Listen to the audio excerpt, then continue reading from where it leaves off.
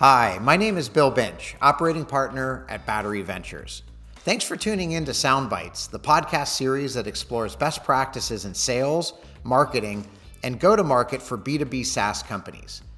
You're about to listen to one of our original episodes that ran in a live webinar format. Since this episode aired, we've pivoted to a podcast format so you can get more of the great Soundbites content you love in an asynchronous format.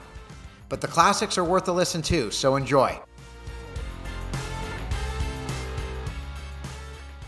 All right, for anybody just joining in, we're just getting everybody logged in. We'll be starting right at the top of the hour, so just give us another few minutes.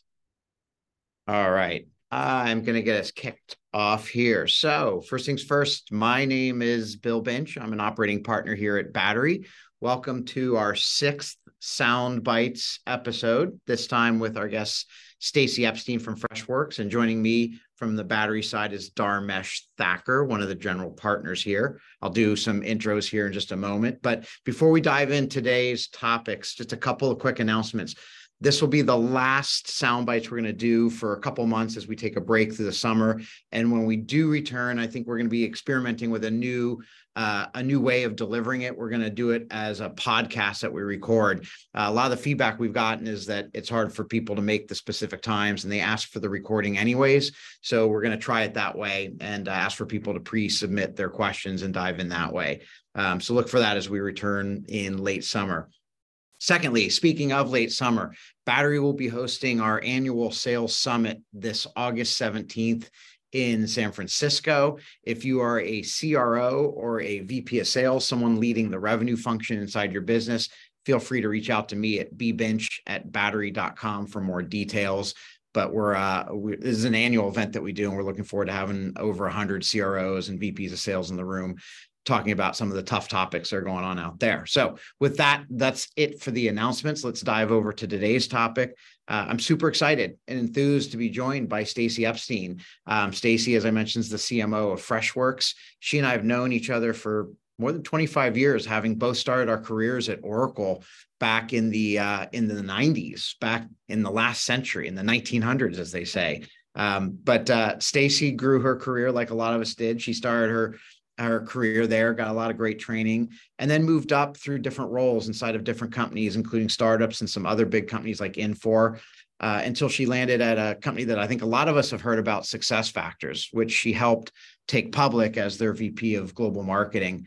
Having taken that experience, or having had that experience, she took that skill set and went over to be the CMO at ServiceMax, where she served for several years before leaving with the itch to go be a CEO, which she did with a company called Zinc that ServiceMax then acquired back. And Stacey did the ultimate boomerang, going back as their CMO. Today, now she's the CMO of Freshworks that she's been with since before they went public. She's a board member and an all-around outstanding friend of sales. So if you ever want to work with a wonderful marketing person that's aligned with sales, this is the person. So welcome, Stacey. Thank you. Thank you so much. Great to be here. Awesome. Well, it's great to have you here. One of the things we've been doing on the Soundbites podcast is we've been inviting someone else to join me. And this week we have Dharmesh Thakur, who's a general partner, has been here at Battery about 9 years. He does a lot of early stage investing, sitting on boards of companies like Arise, all the way up to companies that you've heard of like Gong that are out there. So Dharmesh, thanks for joining me to saddle up today. No, thank you very much for having me, Bill. I'm excited to be here. Great. Well, Stacey, as we chatted about earlier, there are really three topics that we were hoping to dive into. Number one is the classic sales and marketing alignment topic. Number two is delving into generative AI, something that's much ado on everybody's minds right now. And then thirdly, back into the marketing world, is marketing metrics that matter, how you measure and think about yourself. Now, I'll let you know one thing before we dive in, Stacey. Our audience spans a wide breadth of companies, but probably most of them are in the $1 million to $100 million range. So as you think about your questions, just know that that's a lot of our audience that's listening in here today. Awesome. But let's dive in. So pretty straightforward place to start here that I think a lot of companies think about, Stacey, is that you and your experience in the past, as well as today at Freshworks, have had to sell across a variety of places. So if you think about things from a segmentation perspective, small, mid-market, or large enterprise, you've had to sell across geographies, and you've had to do that with multiple product lines. That in and of itself creates a lot of complexity in the go-to-market motion. So I'm curious, how do you think about a framework for your marketing message to be able to train SDRs, train AEs, train partners, sales engineers, whoever else, to be able to have a concise, crisp message? Sure. And I'll add, just to kind of center us as we're talking about sales and marketing and GTM alignment, the maybe uninteresting part of my background that you didn't mention, but maybe the most impactful, is that very early in my career, I was a direct sales rep. I carried a bag at a very early CRM company called Clarify. And I sat in that seat, and I understand how it felt to need great marketing and positioning to be successful. And I'm guessing that 99% of people on this call are too young to remember Clarify. But Clarify had a really powerful, incredible product. And then out of nowhere came Siebel. And, newer, maybe not as deep in product features, but their marketing was just incredible. Built a great brand, really strong value proposition. And I would show up in the first conversation with a prospect, and they would say, nice to meet you, Stacey. Tell me why I shouldn't just go with Siebel. And like, I lived what it feels like to compete against a marketing powerhouse. And I found myself always in the VP of marketing's office going, this is, what we're saying isn't resonating. It's not what customers need. This is what I'm competing against. This is what Siebel's saying. We can't just rest on our laurels because we have a better product, because I can't win these deals. They're predisposed to go with Siebel before I even walk in the door. And honestly, that's how I realized that marketing was my calling. And from there, I kind of moved into a marketing role, like creating my own decks, because I felt like our corporate deck wasn't hitting the mark.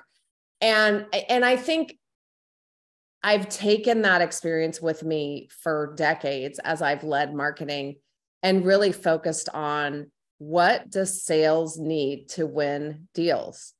And that's like the ultimate question that I think every marketer should keep with them.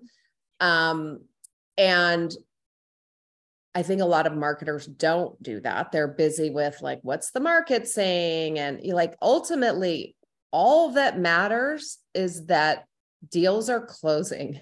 Literally, that's the only thing that matters in the company, is that we are generating revenue. Product needs to think about that.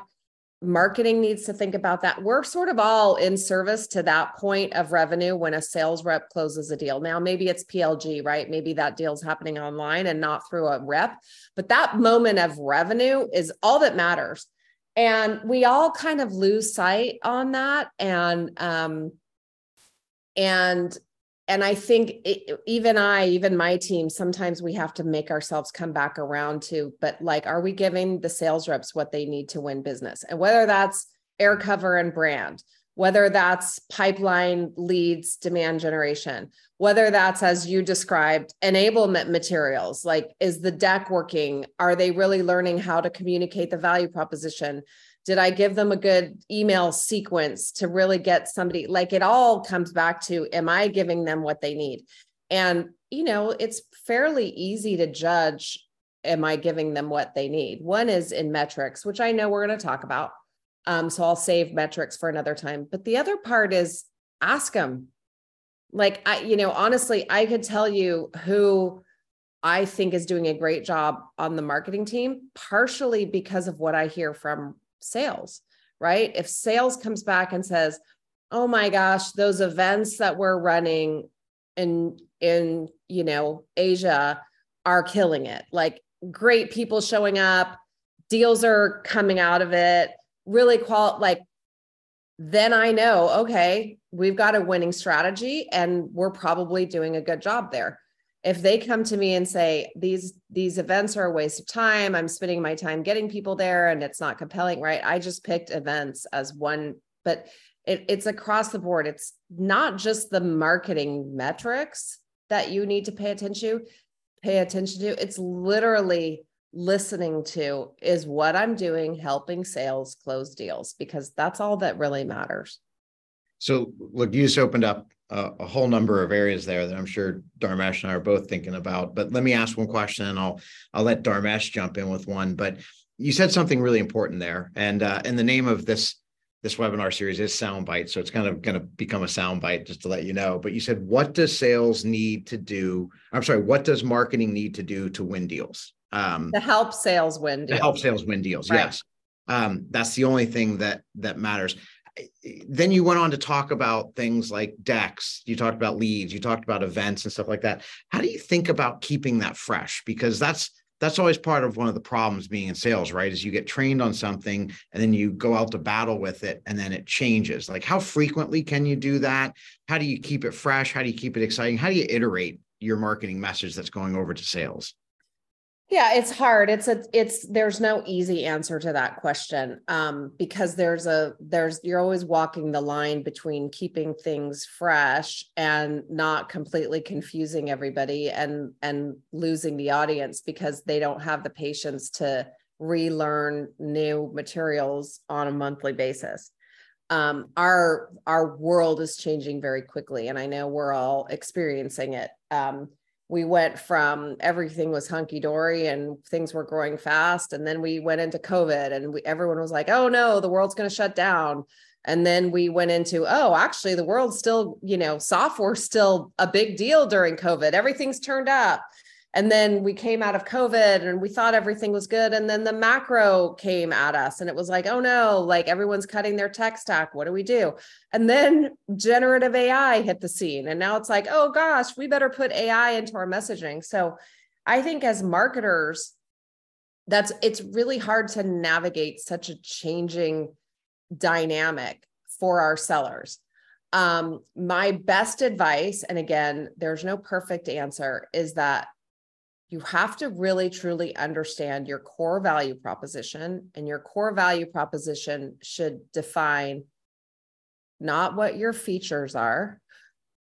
It should define, and I'll try to make this a soundbite, your core value proposition defines what you mean to your buyer.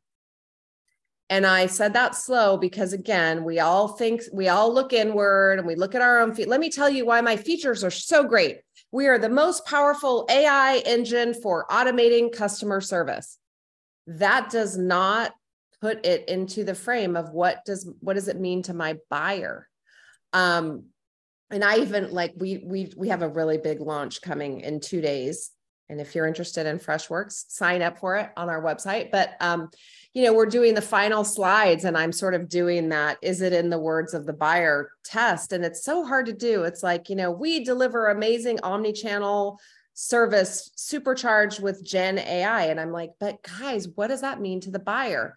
Is the buyer going to deflect more cases, therefore leading to a more efficient operation?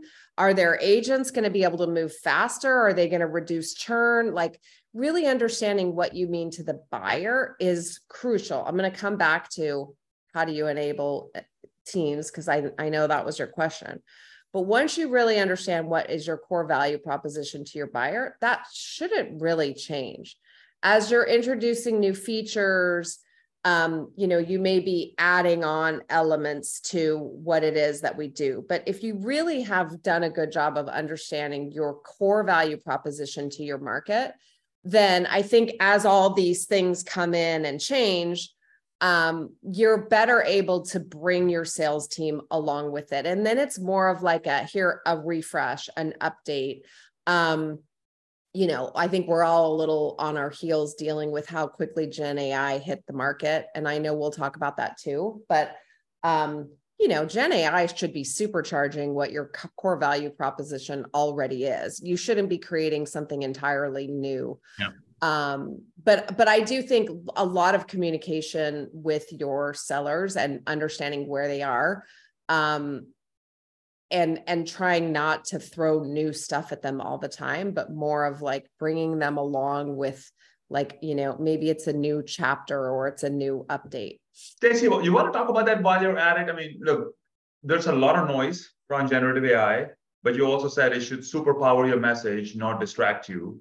So if you think about the different dimensions of marketing, you think about product marketing and messaging, demand generation, branding, in the context of Freshworks, how are you guys thinking about using generative AI effectively in those three areas? And maybe you have an example or two you can provide. And by the same token, like, where is it totally buzz and like, just stay away from that if there's any advice. Yeah, I mean, I think, of course, it all has to come from what are you actually doing with Gen AI, right? Like just talking about how great your Gen AI strategy is in the absence of any real product strategy is obviously not what anyone should do. So, I work very, very closely with our chief product officer, as well as our CEO and our president on like, what is our vision for Gen AI from a product perspective? So it has to be rooted in fact. And if you go to the Freshworks website right now, you will not see AI all over our homepage. And part of that is by design. Like I said, we have a big launch coming on Thursday and that's when you'll kind of see everything turn. We'll be announcing a bunch of new features and capabilities around Gen AI. So I do think, once again, I'm all about being genuine. And like, what is actually the strategy? What is actually the vision from a product perspective? And then it's a matter of framing that up for your buyers. But again, what does it mean to them? I mean, we're in a kind of we have to walk a fine line at Freshworks because we cater largely to customer service and IT service teams. And when you look at the bigger picture around Gen AI and, quote, loss of jobs, they often go to those agent type of activities where the job's going to go away. And that's a little bit of a scary place to be when you're selling solutions like that. Because on the one hand, what's the value to the buyer? The value to the buyer is that they can do more work with less agents. It's an uncomfortable thing to put on your website. Like, yeah, we're going to help you reduce a bunch of jobs because it's such a touchy topic in the world at large. So, and I'm getting into more details on our own strategy, but it is that supercharging agents. It is evolving your operations to where you can do, that you can deflect the things that can be done by technological automation through Gen AI. And you can then empower your existing workers to do more, do better, do faster. We also sell to developers who are building apps on our marketplace, and their ability to like churn out new integrations and new apps. Like it's that supercharging theme, at least for us. But I think a lot of thought and energy has gone into how do we really frame up what that means to the buyer. And now, Stacey, you talked a lot about generative AI in the context of how you position the Freshworks message to the customer. What about taking it inwards? Like, internally, how are you using it for the way SDRs or reps reach out to customers, or the way you prioritize your leads? Are there internal workflows or augmentation opportunities for you within the marketing scope? Yeah. And I want to make one more comment about positioning too, because I'm going to bring it around to what I talked about with value prop. So you may have seen our tagline at Freshworks is delight made easy. And again, back to what I said, what does it mean to the buyer? And when we pre-IPO kind of came to that tagline, it was all about the fact that, our value prop is that we make it really fast and easy to build out full customer service, employee service, sales, marketing automation, have really, very robust and modern tech stack in those areas at a fraction of the time, expense, and resources required than, say, Salesforce, ServiceNow, even Zendesk, right? That's our value prop. You can have the most modern, powerful tech stack for CRM and ITSM at a fraction of the time, cost, resources, right? That's Delight made easy. When Gen AI hit the scene, and I know we talked about this before, but McKinsey put out a study called What Every CEO Needs to Know About Generative AI. And I encourage everybody to read it. It's really educational as we're all navigating through Gen AI. But my first reaction was, if I'm a mid-market CEO, which is largely who we sell to at Freshworks, I'm super nervous because I'm told I need a data science team. I need a chief data science officer. I need a really complicated strategy about my data infrastructure. And I'm just a mid-market or a SMB CEO trying to make margins. And now suddenly I've got to have this whole data strategy team. And guess what? Those people don't exist for me to hire. I mean, that you want to go out and hire a head of AI at your small business or your mid-market company, you're not going to find it. Like that talent is probably the most scarce talent there is out there, right? So there's fear and panic in a lot of CEOs and leaders, especially at the mid-market and SMB and a lot of non-tech companies. I come back to our core value proposition, which is Delight Made Easy. Our core value proposition is that now with Gen AI is that we're going to bring AI to all of those leaders by building it into our product. And we're going to make it fast and easy and cost effective for them to implement Gen AI strategies. And so now we're evolving. We'll still have Delight Made Easy. It's our core value proposition, but we're evolving the notion of AI made easy. And if you tune into our launch on Thursday, you'll see a big slide that our CEO starts with that says AI for the Fortune 5 million, not the Fortune 500. Like, we're going to bring AI to the masses. We're going to make it fast. We're going to make it easy. And I think it's an example of what we talked about. Core value prop doesn't change, right? Fast, easy, low, cost effective, and yet still modern and powerful. We are just now applying the Gen AI lens to that. And I think that kind of ties a lot of what we've talked about, core value prop. How do you iterate it for your teams? So I just wanted to make that point. Now, internally, well, we use our own products, right? So we use Fresh Marketer and marketing. We use Fresh Sales as our sales. I mean, we use our CRM. So we have the benefit of leveraging Gen AI in our own products. And we've been leveraging it a fair amount. I think it's great for testing, testing of landing page content, testing of email subject. I think it's pretty decent for some content generation for sure. It's definitely great for content generation of you're a customer service agent and you want to understand exactly how to respond. It's great for that. For me, where it stops is there's a level of creativity that humans will always have over and above what Gen AI can do. And, Gen AI by nature is pouring through everything that's ever been written to come up with this new thing that you've asked it to do. And if you really want to get ahead of the game in, let's say, content creation, and you really want something different and creative, you still need humans to do that. And so we definitely like to use it for, like I said, testing, for, generation of things where you just want it to be good, and pulling from history is important. But again, if I want that really cutting edge white paper that's going to drive a bunch of SEO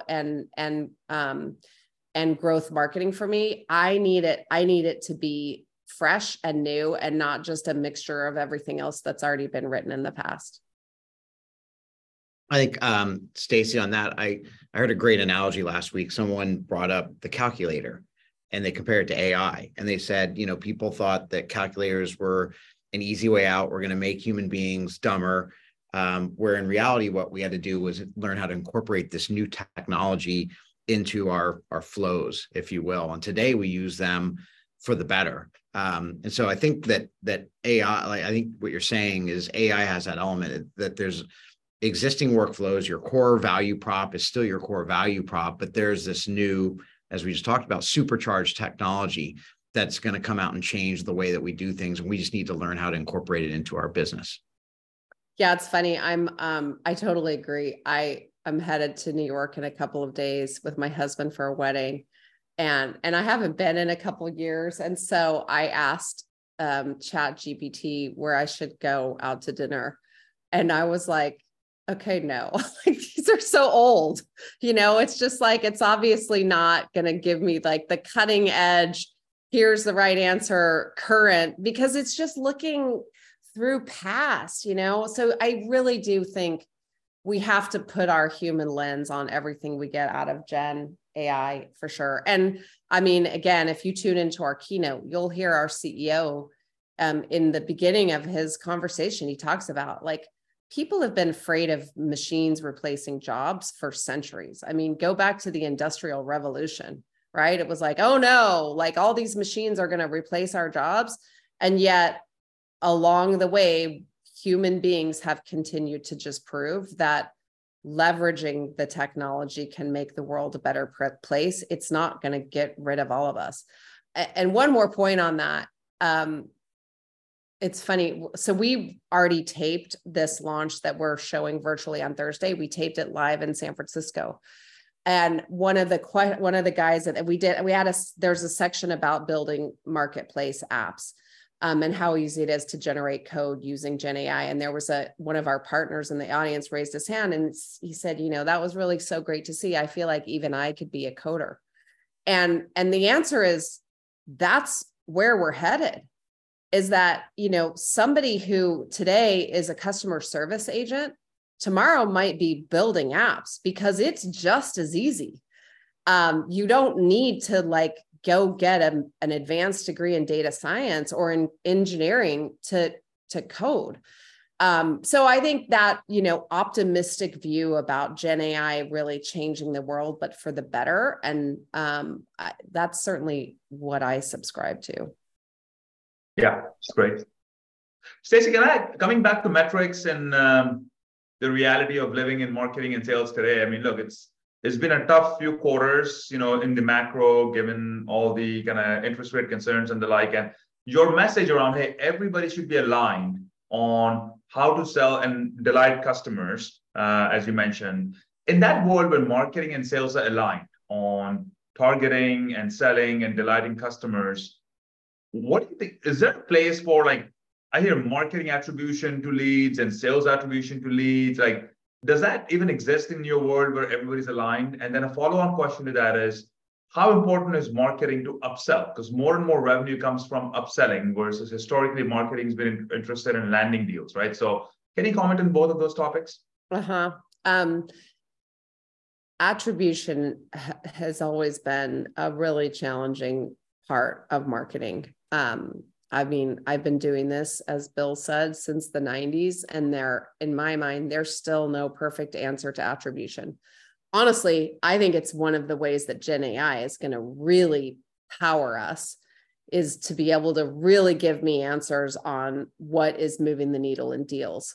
We're still in a world where you have to decide, is it first touch? Is it last touch? Is it all touches? But what about the fact that there are 10 different people involved in the sales cycle and they all had multiple touches? And how do I value, what the head of customer service participated in versus the CIO? And do I really know who? Like, all of those things make attribution really hard. And I think we all kind of, based on how we run our business, make our best guess. But it's never been perfect. And in my opinion, it's still not perfect. For the longest time, I would say, and I spent a good chunk of my career in more early stage, kind of maybe more like our audience, in more early stage growth stage companies. And I was always really focused on not trying to divide up what sales does and what marketing does, because it's, again, my philosophy is we're all working together to generate pipeline, and nobody's doing an outbound call without leveraging positioning from marketing, without leveraging a white paper for somebody to download to get them interested in an email or invite them to an event. Like, outbounding you can't be successful outbounding without leveraging marketing. And the same thing is true with driving inbound. Like you're driving leads and demand into your site. And unless you're pure PLG, those are getting followed up on by a rep. So I always hated separating it out. We do separate out those metrics at Freshworks at scale. And there's good reason for it. We really do. I do think that if you just combine it all together, it makes it really easy for salespeople to not outbound. And when the metric is one big metric, and then let's just call it pipeline, like how are we doing on pipeline for a particular product in a particular reason? And if that's a jointly owned metric by sales and marketing, it's really easy for sales to just hide and say, yeah, it's just the outbounding's not working. But if you divide it up and say, no, like inbound is going to be judged based on inbound is really truly a marketing sourced activity, and outbounding is probably a combination of marketing and sales. At least they're leveraging marketing, but it's really a sales owned metric. Then nobody really gets off the hook and can hide behind metrics. So I've kind of come around to it not just being a shared metric, but having individual targets for each motion. But again, there's no perfect way. And I think a lot of companies do it really differently. And I am very hopeful that Gen AI can help us get a lot better attribution in pouring through all the data that we have. Stacey, this topic of metrics is probably one of the most common ones that I talk about with the portfolio companies I work with is what metrics should we look at? What are the sales and marketing alignment ones? And no surprise, when we announced this session, some of the questions that were pre-submitted, the most questions that were pre-submitted were in this area. So let me just take a shot here. We have a live one that I thought I'd just do right now. What are the key metrics you track regarding sales and marketing and collaboration on sales? What are some of the KPIs that you focus on to support this? Yeah. Let's see. Let me kind of take it at the various levels. So, as a man, and remember, we are a public at scale company with multiple product lines operating in every single region of the world. And there's a level of having to understand your metrics by product, by region, even down to by country. And some countries are handled by partners and some are handled by our direct team, and that will drive some different metrics, right? So it can get complex really fast. At a management team level, we look at the highest level metrics. In fact, we just had our weekly management meeting. We're coming up on the end of quarter now. We look at revenue, we look at pipeline, we look at churn. We think those are really, it's always like distance to the goal for the quarter, right? But as a management team, we're centering on those main metrics by product, by region. And for the most part, on a weekly basis, it's hard to get into any level of detail because everything, once you get into regions and products, they're all different. So then we're starting to look at hot areas, either green hot or red hot, right? If something's really doing well in a certain region or across the globe, should we consider doubling down? Should we put more fuel on that business? Or like, wow, we're really struggling in this particular region for this particular product. Now let's go under the covers, right? And then we get into what's the marketing team focused on? Just to add complexity, at Freshworks, we have a very specific PLG inbound, get into the trial, convert through the trial business. We also have that direct enterprise motion through salespeople, and those have different metrics, right? With the PLG side of the business, it's actually a lot easier. It's an inbound, did we get them to the trial? Are we hitting those raw lead numbers of the trial? You can back up before that to like, is it SEO? Is it SEM? Right? There's metrics there, but the true number is, are we getting enough people into the trial? And then what are the conversion points in the trial? Are enough, how many of them are converting into actually using the product? That's a really important metric. And then obviously, how many of them are sticking around after they convert into the product? So PLG is pretty straightforward. For us, on the enterprise motion, we do all touch attribution. I don't know if it's perfect. It's what we're doing right now. It's just, we calculate every touch that they had and we give them points so that we can understand ROI. So again, I would say pipeline is a bigger metric for us than leads. Leads gets kind of fuzzy when you get into enterprise. But certainly pipeline attainment, conversion rates, deal size obviously matters because you have to hit your numbers. And trying to think of anything else that really, I mean, ROI, right? Like, am I overpaying? What's my payback period? So that's really important too, because you need to understand what should I keep doing or not doing. So those are the key metrics. I would say for upsell, I think marketing absolutely should play a role in upsell. And as we've seen, as the market and the economy started to turn, everyone was saying, oh, the best thing to do is go sell more to your existing customers. We do have a customer marketing team. It is a demand gen team and it lives in demand gen. We have also an advocacy team that does case studies that lives in comms for us, separate teams. The customer marketing team in demand gen is driving leads for our farmers. We do have account managers / farmers that have revenue numbers. And a lot of it for us is just cross product pollination, right? Like, and we do a fair amount of data around propensity to buy. And, based on a number of attributes, if they're already using our customer service solution, we should go sell them marketing, or we should go sell them sales, or we should get their IT side of the house interested in using it for ITSM. So, and we have metrics, we have leads, we have pipeline that we're accountable, and it's all around customer upsell. And on that, I'll paraphrase a question that came in, but it's also a common thought is, as you think about downstream, I think a lot of people agree with you that leads is probably not a great place to be measuring. That's kind of getting deep into the engine room of marketing. But when you think about where your pipeline should be coming from, do you think about the source of it, i.e. PLG, sales generated, marketing generated, that type of thing? Do you build goals and budgets around those different categories? We do. And I will say, I don't have a particular hard and fast rule. We do an AOP, annual operating plan exercise, which we will be kicking off actually pretty soon for next year. It is a multi-month long project. And there's a lot of discussion and negotiation around all of those. And it's not just you can just say, oh, sales owns this, marketing owns this, let's go to the races. But there is an ultimate revenue goal that you're both trying to hit together. And so there's kind of that top down, and then there's also the bottoms up way of looking at it. Like, I can only generate so many leads with this amount of dollars.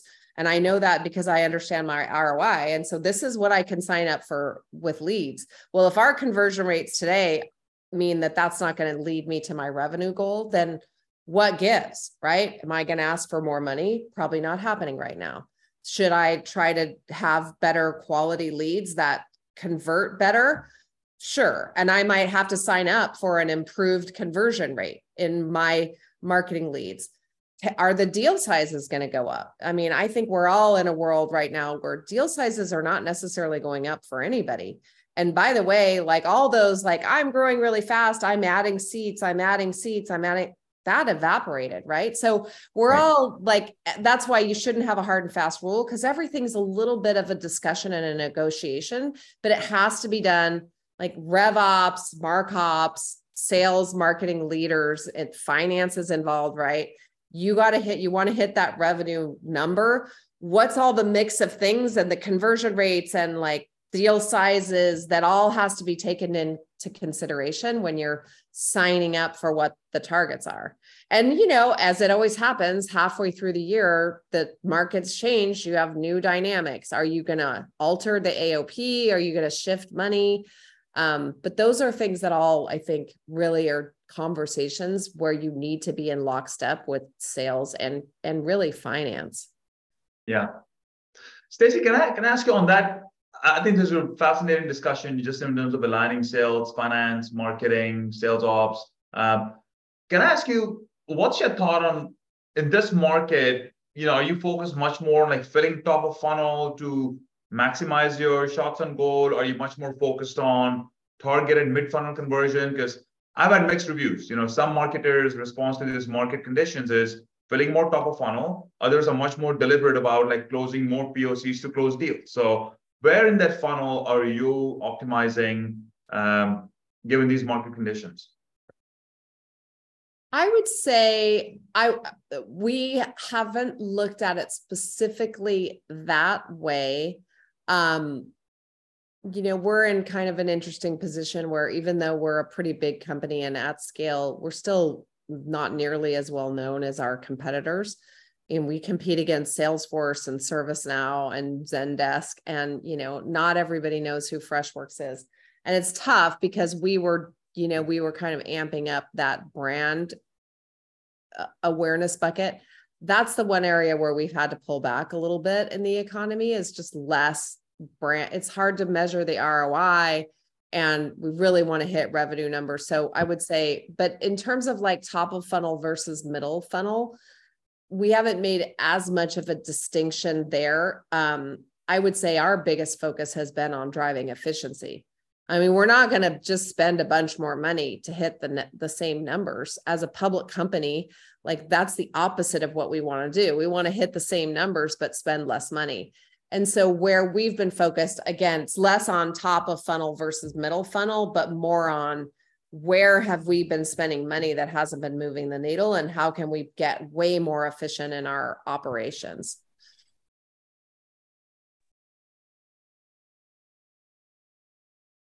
Got it. Good. Stacey, as we come up on the end here, one final question. I'm going to go back to some of the pre-submitted questions, staying on the metrics topic.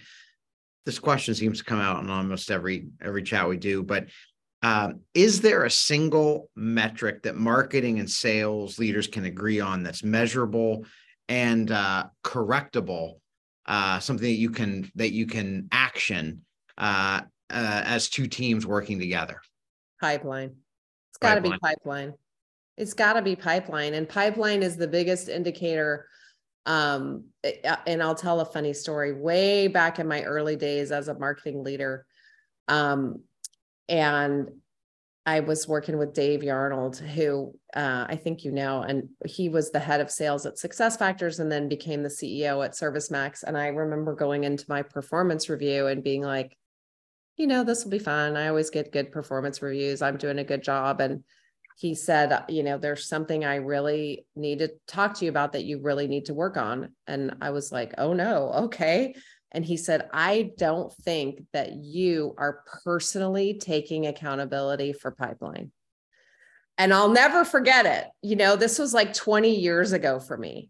And it just hit home that I do think I was like leads, and top of funnel and brand. And I was kind of just letting sales own the pipeline number. And it really changed how I think about marketing and how I lead my teams. Now I'm obviously less accountable, or I'm less able to control wins, because once it does go into a sales cycle, it's much more owned by sales. But man, pipeline has got to be, if anything, it should be marketing's metric and not sales metric. Like they should take it and run with it, right? But I think aligning to that as a joint, and whether it's region, product, for us, it's a lot of complexity, but I think it's just got to be pipeline. I wholeheartedly agree. Dharmesh hosts an annual CEO event called Open Cloud. And this last one he did in November of 22, we had Chris Degnan, the CRO of Snowflake, come in, and he talked about this exact thing. He said at their board meetings, the CMO comes in and talks about pipeline, and he talks about conversion. Yeah. His job is converting the pipeline. The marketing team is setting the spike up for them. So I think that it's kind of an easy question, but it's always interesting to get into the mind of CMO to hear. Yeah. Bill, do you have time for one more quick question here? Yeah. Stacey, I know we talked a lot about go-to-market, sales, marketing alignment. What about the product side of the house? I mean, marketing is the first touch point to a lot of prospects, a lot of early customer interactions.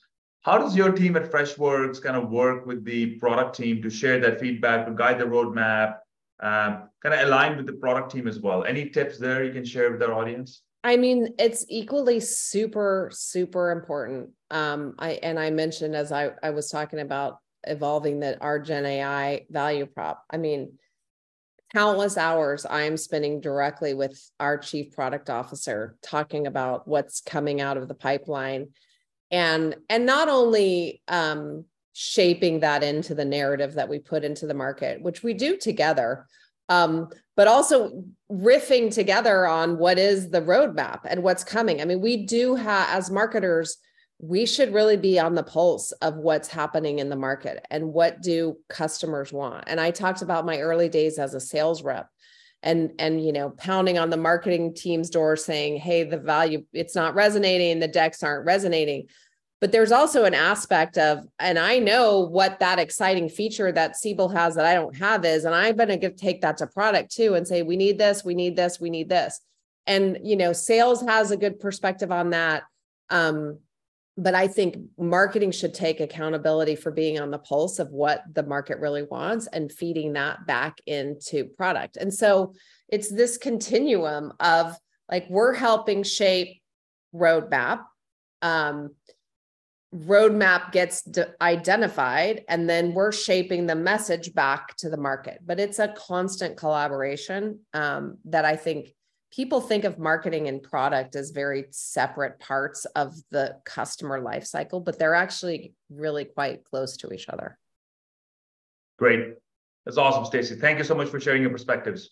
Yeah, thanks for having me. Stacey, it's great to join. One thing we do at the end of every Soundbites is we offer to our guest speaker a choice. And I don't have them physically with me because this is the first time I haven't done this from my home office where I have them. But we offer every speaker a choice. You get to choose between two sets of Ray-Bans, either Wayfarer or Aviator. And here's, before you answer, we take a vote. We get to know the speakers ahead of time, and internally the whole production team here at Battery votes on what side we think you're going to go. So someone always gets disappointed here. So what do you think? Do you want Aviators or do you want Wayfarers? Oh, I'm looking at, I want to make sure I remember which is which. Oh my gosh. The Aviators are like the top gun ones, the glass. Yeah. God, I've always worn the Wayfarers, but I think I might change and go Aviator this time around. Wow. Okay. Everybody was betting Wayfarers for you. So you threw us. I'm trying to change it up. Now you threw us a curveball. That's good. Let's keep us on our toes.